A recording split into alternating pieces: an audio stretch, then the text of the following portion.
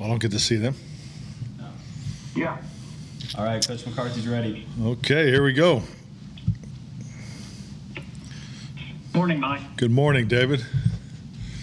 Question, please. You just started. Have you put anyone else on the COVID list since Bradley and I yesterday? And can you update us also on Neal? Is there still a possibility he emerges, or will he be out as well? There's no one else is on the COVID list. Currently both Anai and Neal are two COVID protocols, and Keanu and Bradley will not be available Monday night.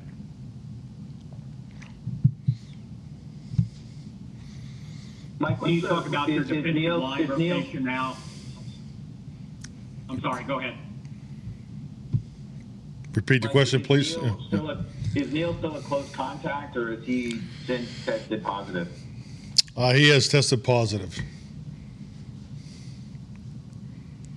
So does that put his availability even for next week's game in jeopardy? Does that window, a 10-day period, start over once the guy's put on? I mean, the specifics of the protocol, he will not be available Monday, but we'll see we how it goes. We definitely haven't rolled him out for Carolina yet. So. Like, these are a lot of hits now in your defensive line, and with Neal out. Can you just talk about your defensive line rotation now, what you're looking at there, and what this does for you at linebacker as well? Well, I mean, we're still working through the final pieces of our 48-man projected roster for Monday night. So it's obvious, the guys that had worked yesterday, and as far as how we're going to play them, I mean, it's a lot of it has to do with how they play. So. We'll be somewhere in the area of 8 or 9 defensive linemen available. I know you were reluctant to play Chauncey because he only had that one kind of practice, but how does he look now that he's gotten a couple more days of work? I mean, I really like the combination of last week's work and this week's work for Chauncey. I thought he had a really good day yesterday in pads, so he's making a lot of progress, and hopefully we'll see how the work wraps up tomorrow. But I thought so far so good. Any change in contract?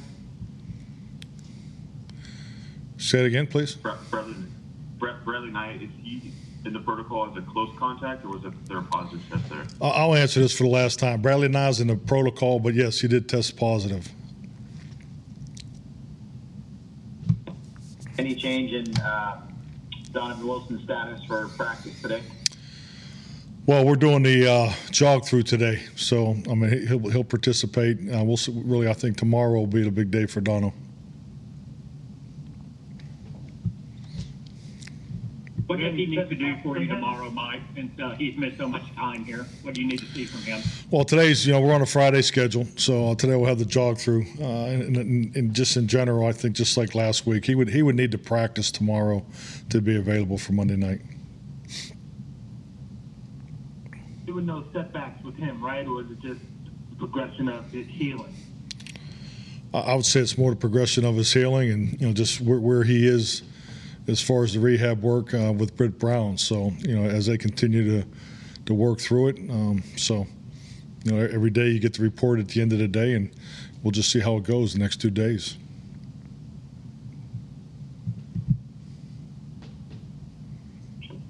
Mike, what's tomorrow like when you're done with your practice tomorrow? Do you guys look at games? Do you just focus still on Philadelphia? Do you start looking ahead to Carolina stuff? How do you guys look at tomorrow as a coaching staff? As a coaching staff, we'll start today with our preparation for Carolina after the players conclude. The players, we go from 11 o'clock to 12:15 in the jog through, and the players have the stay program for 2 hours. The coaching staff will have a staff meeting, then we'll move on to the pre-planning for Carolina, both today and again tomorrow, and again Monday morning. And is this where Ben McAdoo's influence, is that kind of what he's doing? He's like a step ahead of everything for you on both sides of the ball? Yeah, definitely. Ben's done a great job, not only with the advanced scouting, but some other projects along the way. So it's a tremendous resource that we have here. But he does that weekly. So frankly, Ben's already ready for Carolina, and he's starting to move on to the Giants. How integral has advanced scouting been this first 2 weeks of the season? The way you guys, in particular on offense, have adapted to, and I guess anticipated what the defense was going to do and adapted accordingly. How much of a factor is advanced scouting in that? I think advanced scouting is very important. I think our personnel department does a really nice job of giving us the scouting report of actually what goes on in the last game on Sunday. So we'll get that on Monday. Frankly, actually, we'll do that Tuesday this week. But between the personnel department and exactly the old the old breakdown that they do in the new one, and then you add Ben's McAdoo's work to that. So I feel like it's been very helpful for us. We think about Like understanding with. Go ahead. Say again. Please repeat. Like understanding that you reach a point of critical mass at some point with injuries, but like with what you're dealing with on the defensive line now, you've really stressed in your personnel versatility, guys who can play different positions, different packages. Is this part of the reason why you feel you're better able to weather these on a game-to-game basis if you face with the profile of player you're getting defensively now? Definitely. I mean, position flexibility is critical.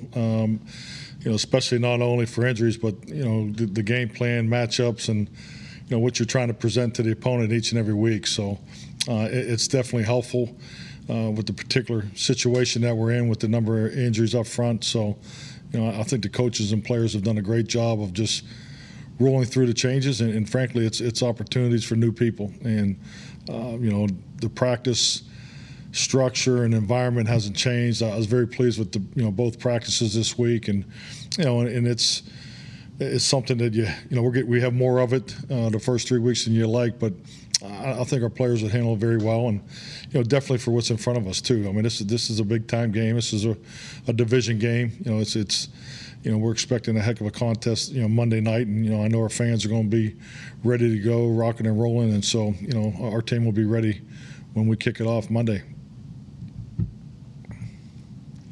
when you think about all the issues you had last year, your division record, I'm sure wasn't what you like for it to be.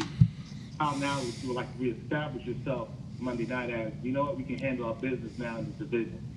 Really haven't thought about last year. I mean, last year was an experience that we were able to, utilize in our research and development phase during the off season. And we're a new team. They're a new team. They got a new staff.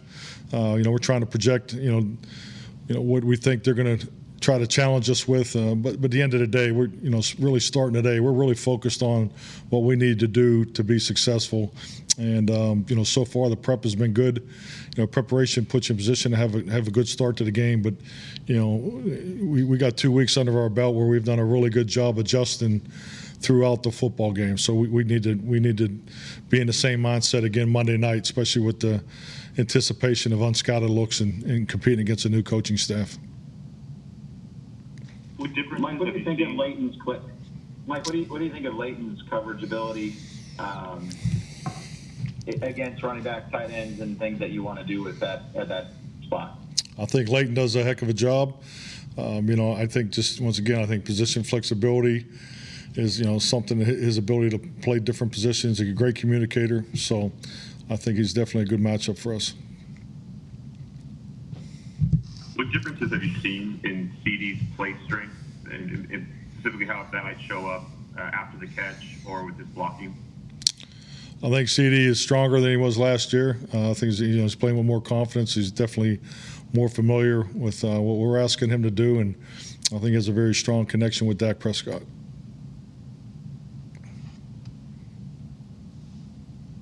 Thank you. Thanks, guys.